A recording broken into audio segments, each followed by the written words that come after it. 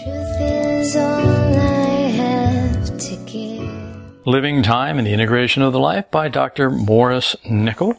We left off with only to see it internally in this way is one thing. To recognize and meet it in everyday life is quite another thing. This is probably the linchpin of all of this. This is the place where it all turns. This is the center of the wheel. This is what makes the difference. There are people who see it internally. They see, yes, I see that I'm a liar. Yes, I see that I lack integrity. Yes, I see that I'm not the nicest person in the world.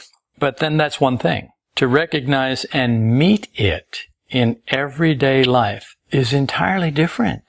Acquiescing intellectually to some fact that you have read, or even something that you have seen in yourself that you've really genuinely observed, and then you acquiesce and say, oh yes, I know that. That's not the same thing as struggling with it, as meeting it in everyday life. It's not the same thing. Sadly, because of imagination, it is exactly the same thing to imagination. Exactly. There is no difference whatsoever. If you see it, then you are fully aware of it, you're fully conscious, you have overcome it, and you're now a perfect man. And that's how we live our lives. I hate to say it, but that's how we live our lives. And when I say we, I mean 99.9% of the walking dead on this planet. Sleepwalking, what do they call it? Zombies. What do they call us? Machines. Let's turn to a corresponding idea about the universe as inner experience or state. Let's start to see an inner experience as a state. We're studying viewpoints gained from what we're taking as higher degrees of consciousness. If you're in a tall building, let's say 50 stories, then there are 50 floors, and each floor has a window. And the higher you go, the more the viewpoint changes. So you can see things from the third floor that you can't see from the first floor, and probably that you can't see from the 50th floor, or at least not see well. And so we're talking about that. We're talking about studying viewpoints, that is looking out the window of these different stories, these different floors. And instead of floors, we're talking about higher degrees of consciousness. That's it. So I want you to look at it that way for the time being. Don't take it too far, because it's just an analogy. It's something to help us to grasp this idea more easily. We must grant to the poet the power of vision above the level of our customary conscious outlook. We don't have to. He says we must. But the truth is we don't have to. The truth is we can be obstreperous, recalcitrant.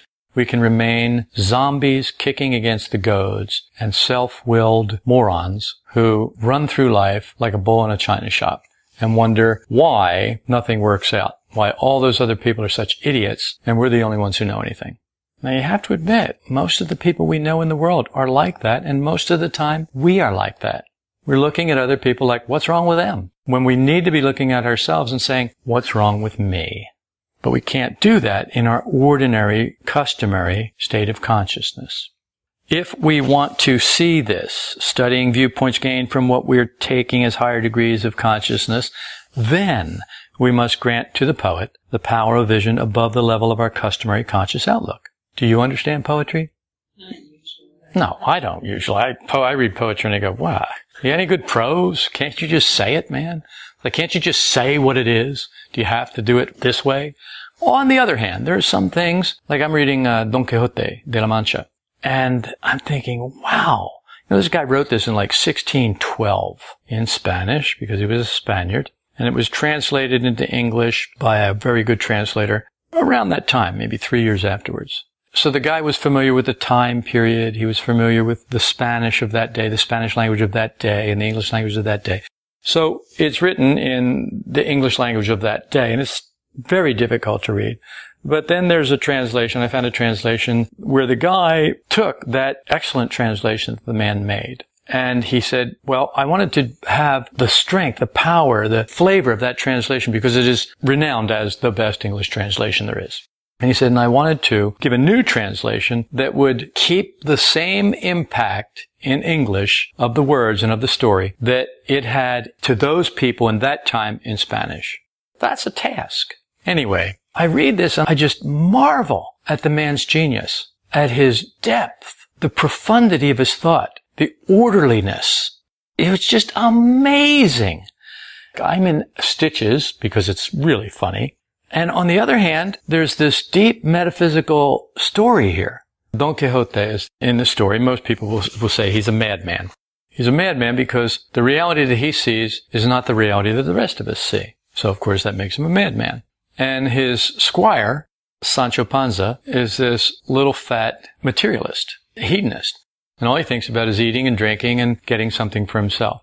And Don Quixote, all he thinks about is righting the wrongs in the world, serving justice, taking care of the people who can't take care of themselves, taking care of women in distress and orphans and weak people and old people. And he goes around and everything he sees is he's a knight. He considers himself like a knight of the round table, only a knight errant, somebody who travels around fixing things. And from our customary conscious outlook, he's nuts. He sees some people and he doesn't see the people that are there. He sees knights. Or he sees this, or he sees a windmill, and he doesn't see a windmill. He sees this huge monster with 6 arms. And his squire is like, oh, I don't think that's a good idea. That's a windmill, Don't do that. Or I don't think that's a good idea. They're not knights. They're just goat herds. And every time he says, shut up, you don't know anything you're talking about. I'm the knight, you're the squire. But I started to think about it, I thought, it's amazing. I wonder, of course, we are so smart today.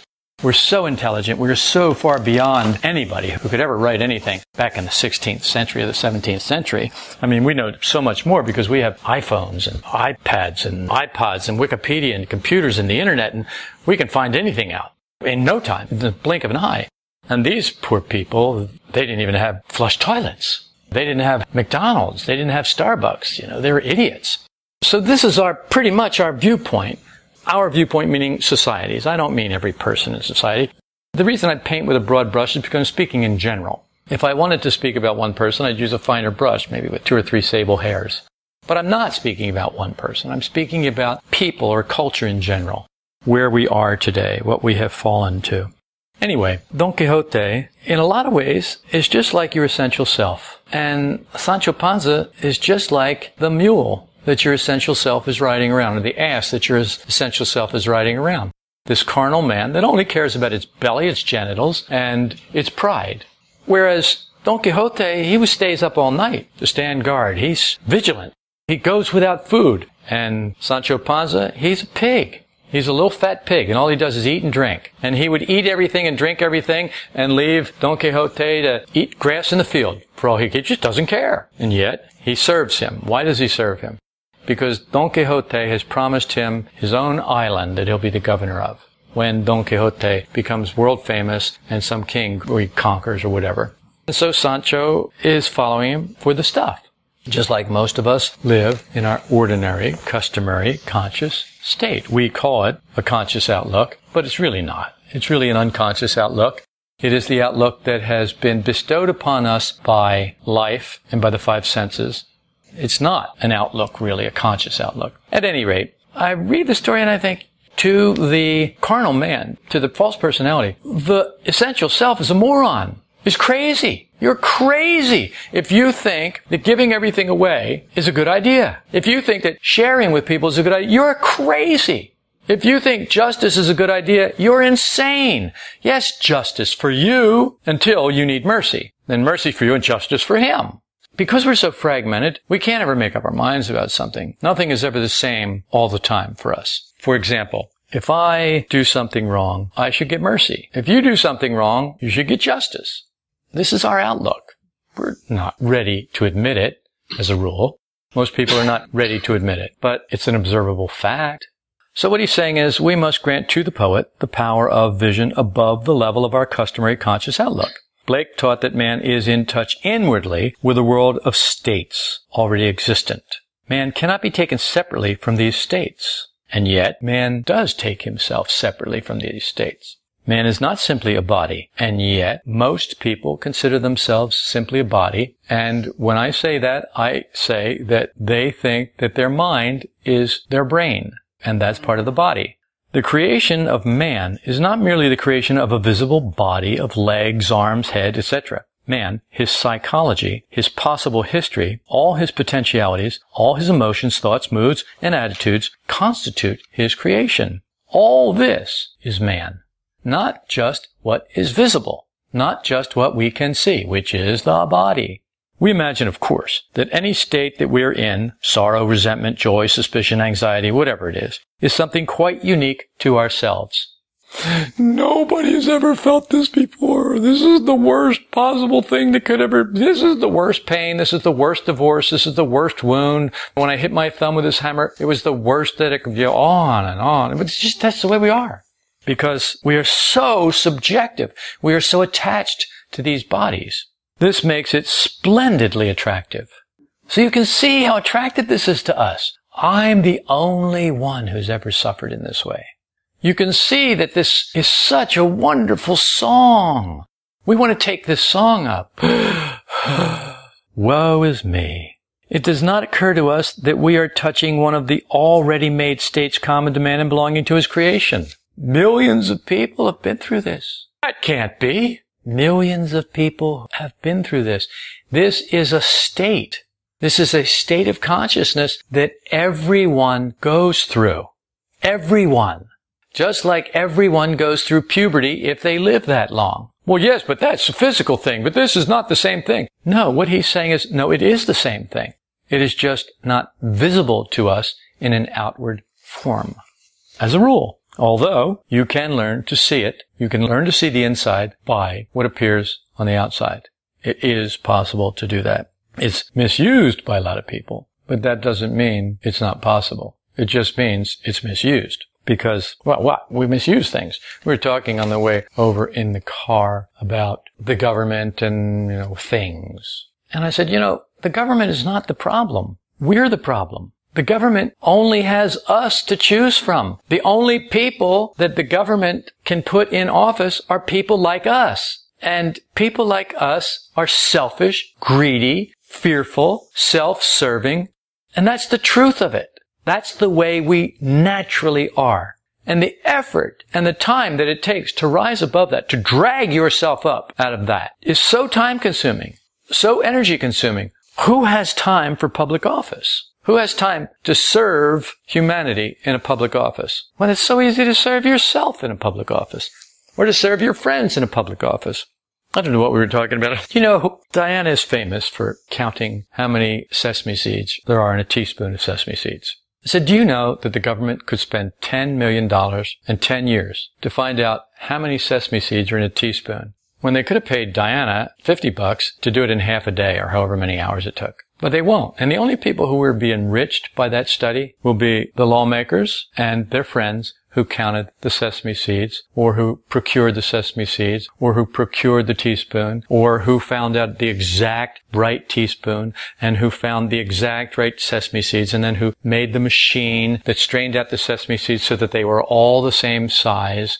There were no big ones and no little ones. They were all the same size, and on and on and on. And they would spend years and millions of dollars. And what would we get from that? What we would get from that is screwed. And what the politicians would get from that would be money, and their friends would get money, and on it goes. Why is that? It's because of who we are. You and I, all the people on this planet, scattered, fragmented, selfish, separate, three-brained beings who don't know whether we're coming or going. But imagine that we're the wisest, strongest, most intelligent people that have ever graced this planet and this universe. My guess is that a lot of people just turned off the podcast.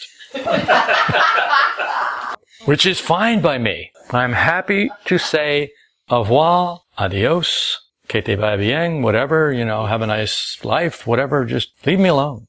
I didn't ask you to come here. I'm not selling anything. Go away, be happy, live long and prosper, whatever. That's about all I know about those things. What he's saying is, we imagine, of course, that any state that we're in is unique to ourselves. That makes it splendidly attractive. It doesn't occur to us that we're touching one of the already made states common to man and belonging to his creation. This is part of growing up.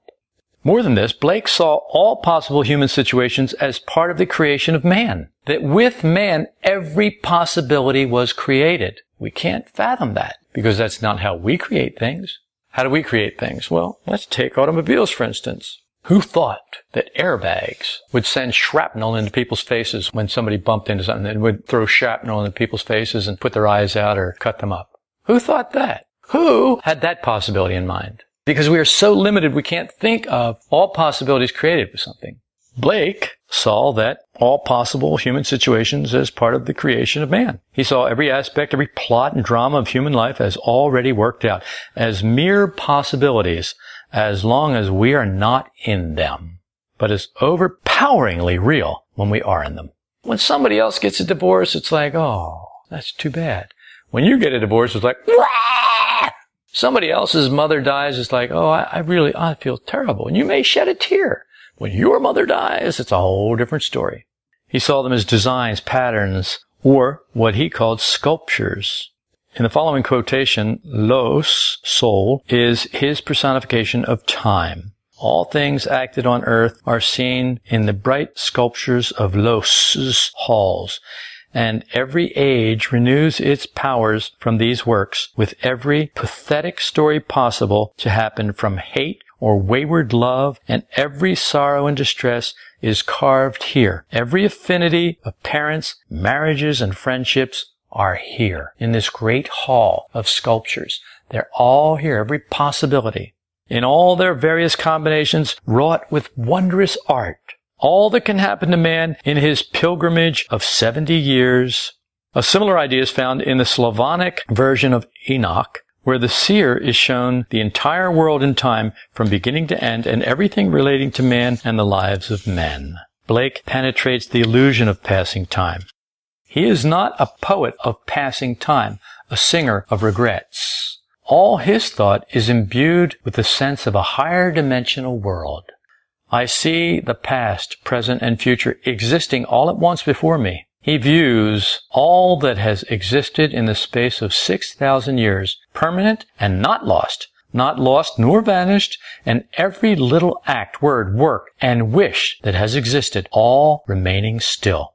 Again, everything exists, and not one sigh, nor smile, nor tear, one hair, nor particle of dust, not one can pass away. And of his figure, Los, both time and space obey my will. I, in 6,000 years, walk up and down, for not one moment of time is lost, nor one event of space unpermanent. But all remain, every fabric of 6,000 years remains permanent, though on earth all things vanish and are seen no more. They vanish not from me. You get it? We're like the two-dimensional paper people seeing this cross-section of the pencil. But in the third dimension, it's not a cross-section of me. I see the whole pencil. You're crazy. You don't know what you're talking about. But from the higher level, you can see that, well, you're limited by the dimension that you're stuck in. All you can see is the cross-section. I don't blame you. But the two-dimensional people do blame the people in the third dimension for seeing something that they can't see. We call them witches. We call them sorcerers. We call them mystics. We call them a lot of things. And mostly, we kill them. At all points of time, things are being refashioned. But wherever a man may be inserted into the time world, he's in touch at his ordinary level of consciousness with these states which Blake sees in vision as a hall of sculptures. Now get this, you see, man is inserted into time. You were inserted in the time. At a certain moment in time, you were inserted. You were born. And at a certain moment, you will exit. Whether or not you exit time, I don't know. But you will exit something that is related to this body. Whatever constraints this body puts upon our consciousness in time, you will exit that when you lay down the body. When you leave your body, you'll leave it here. And something will be different. You will have some time constraint taken away. It will be gone with your body. On this point, Blake's psychological teaching, as I understand it, is that ordinarily man is nothing but states and has no proper separate existence. Okay, in the terms that you have heard for years and years from me, you are a function of life. You are run by the events of life. Pat sent me an email the other day. Rex had his truck stopped out by the mailbox, and she pulled up to say hi, and Rex didn't see her, and he pulled forward, and she was just kind of sitting there, and as he pulled forward, his trailer hit the bumper of her car and scratched it and dented it. And she was beside herself because she's so identified with the car. And so, she said, all I could do is just sit there in horror. Wasn't that what you said? Basically. Yeah, basically. Sit there, nothing was awful. Yeah, that was it, awful. Nothing she could do was awful. And of course, that's just exactly what he's saying. Ordinarily, man is nothing but states and has no proper separate existence. Can you see that she had no proper separate existence from the car and from the event that was going on? All she could do was sit there, and it was awful. And that's what he's talking about. The states are permanent. Man passes temporarily into one or another. And when any one state, it is quite real, and all other states are shadowy. Now, let's think back to the time that you got out of your little Honda station wagon and it rolled back and hit that Samoan preacher's Cadillac. You remember that state? Was it anything like the state with the car? And that's my point. Very much like it. It's like all I could do was look at it and think, oh, this is awful. There's nothing I can do. And that's what I'm talking about. And that's what Blake is talking about. These states are there. They're permanent. And we go in and out of them. We have the power to go in and out of them. But ordinarily, we have no power to separate ourselves from them. In order to get the power to separate yourself from them, you have to make enormous effort over a long period of time. And it can't be just effort. You can't just struggle wildly. You see, if someone's drowning and they make a lot of effort, that doesn't mean they won't drown. Unless they make the right effort and swim, they're going to wear themselves out and drown. This is the same thing. Why we think we should automatically be able to reach these states of consciousness is absurd to me. That's like thinking you should be able to swim. When you're born, you should just be able to swim. When you're born, you should be able to fly an airplane. When you're born, you should be able to ride a bicycle. Really? Why? Why shouldn't you have to make the effort to learn that? Well, because it's just not fair. And that's us. Yes. So these permanent states, yes, are they like layers of film across? Let's look at them just the whole Earth. That's people we just kind of like mechanically bob through. I wouldn't say that so much as, let's just say there are different floors in this 50-story building. They're just different floors in that building. And you're on an elevator, but you push a button and you think the button means something. But let's face it, you push buttons all day long and it doesn't mean a thing. Does that mean you're in control? Because if it did mean you're in control, then when Rex was pulling forward and scraping the bumper of the car, Pat could have just pushed a button and gotten out of there. But she didn't have any control, because those buttons are just like the buttons at crosswalks. They don't mean a thing. They're just something for people to push until the light changes. And they're the same for all people. Absolutely. All time. That's right. The building is the same building all the time, and every floor is the same floor all the time, forever and ever and ever. And you visit the floor. And there's some floors you visit over and over and over and over. And other floors you never visit, because you're so busy screwing around on that floor that you never get up to that floor. Stick with the ones that are comfortable or uncomfortable. We stick with the ones that are familiar to us, the ones we have learned to navigate. It doesn't matter how horrible they are. It doesn't matter to us. If we've learned to navigate them, what does it matter? Some people take great pride in navigating difficult things. They look forward to difficult things. And that's what makes us think we have control to navigate. That's part of what makes us think we have control. The other part is we are just so proud, so vain, so arrogant. And we have this imagination. We can imagine anything, especially about our prowess and our intelligence and our ability to do. We think that because we're pushing that button, it's doing something. It is. It's occupying you. That's what it's doing. It's occupying you. It's occupying your finger or your thumb, whatever you're mashing it with. Startling ideas, and I can see by your furrowed brow that this is like, oh my God.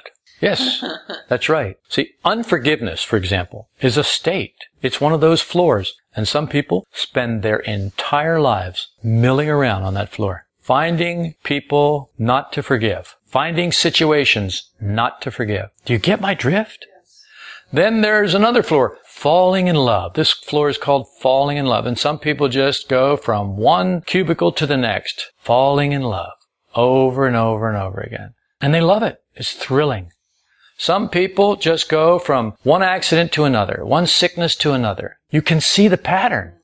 And the thing is there's so many on the lower floors, they're all pretty much the same. They're just painted different colors. This one down here is red. This one up here is orange. This one up here is yellow. We are, by our own abdication of our abilities, we make ourselves victims of life by abdicating our rightful powers and place in the universe.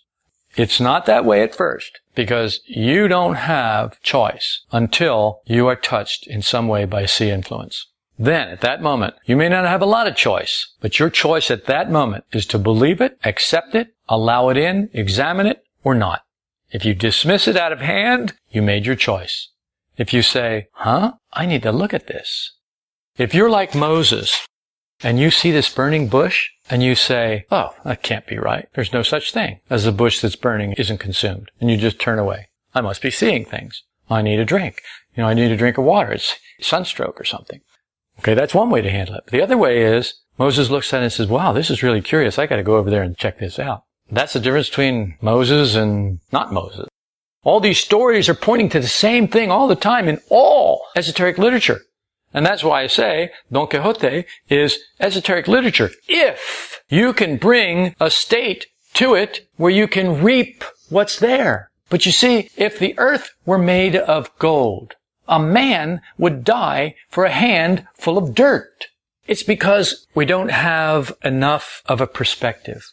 Our values are all screwed up by being stuck in this Sancho Panza body with these Sancho Panza appetites. And it takes tremendous will and right knowledge to begin to drag yourself up out of that.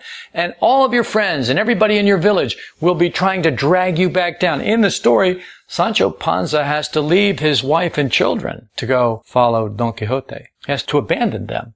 Does that sound familiar to you? Anyone who doesn't hate mother, father, sister, brother is not worthy to be my disciple? Does that seem familiar? Now, of course, some people go, oh, that's just horrible. It's because they don't understand the esoteric meaning of it. They don't understand the deeper spiritual meaning of it. They take it literally, thinking, I have to hate my mother and father. No, you don't. That's idiotic. The guy who says, love your neighbors yourself, tells you to hate your mother and your father. So what's the problem here? Well, he's obviously a maniac. No, you obviously don't understand the meaning. So if I tell you, keep an eye out for me, and you pluck your eye out and put it on the table or at the front door, does that mean I'm an idiot or you are? It means you didn't understand that was a figure of speech, an idiom. We are so limited. When you think about it, when you start to get this, it's like, oh my God. God, I take refuge in you. I am out of it. I cannot do this alone. And the truth is, you cannot do this alone. No one can escape from this prison alone. You've got to have help from the outside. You've got to have help from the outside. There is no way. And if you choose to see it this way, that's what the story of Jesus is about. Someone came from the outside and showed you how to get out. And for some people, they couldn't understand it. Other people, they couldn't be bothered. Other people, I'm not leaving here. I get, 3 squares and a bed? I'm not leaving here. I get free dental, free medical. I got a place out of the rain. I'm not going out there and work. Here, I got my little job. I do it. I don't do it. Who cares? There, forget that. Here, I can hardly fail. There, I can't succeed. You see? Like Charles Manson said, you think you're punishing me by putting me in prison. He said, I grew up in this system. This is my home. I'm going back home. He was in juvie as a child. He was always in the system. He knows the system. He knows how to work the system. He's got it dialed. That's his homeland. That's his security. To put him in there is not punishment. To leave him out here is punishment for him and for us. Because there's no way he could fit. Because being in the system does not suit you for being in the world. It just doesn't. And it never will, because it was never designed to. Okay, so just like the floors of this building, the states are permanent. Man passes temporarily into one or another, when in any one state it's quite real and all the other states are shadowy. We're always in one state or another state, in one human situation or another human situation. All these are already created. Every possible situation is fully worked out. It's just like going to a department store, and they have these different departments, which is probably why they call it a department store. And there's the furniture department. And in the furniture department, you'll have these little living room setups, these little kitchen setups, these little kitchenette setups, these little bedroom setups. And you go into there, and sure enough, there's a bed, and there's end tables, and there's a chest of drawers, and there's lamps, and there's bedspreads and pillows, and all the things you would expect to find in a bedroom. All the things that they want to sell you. And if you go into the kitchen, what do you think you're going to find? So all these little setups, and they're already created, they're already there. And you go and you visit them. That's all that he's saying, is that life is like that. And you're going to be in one state or another state, in one human situation or in another human situation. All these are already created. Every possible situation is fully worked out, just like the bedroom suite is there and the dining room suite is there, and it's all right there. And you just go from one department to another department, or from one floor to another floor. Now, we can't see it this way. We can't see our own daily situations objectively, as this is called thinking one is misunderstood. This is called losing something valuable. This is called being ill. This is called being angry. This is called self-pity. This is called blaming others. This is called being deceived.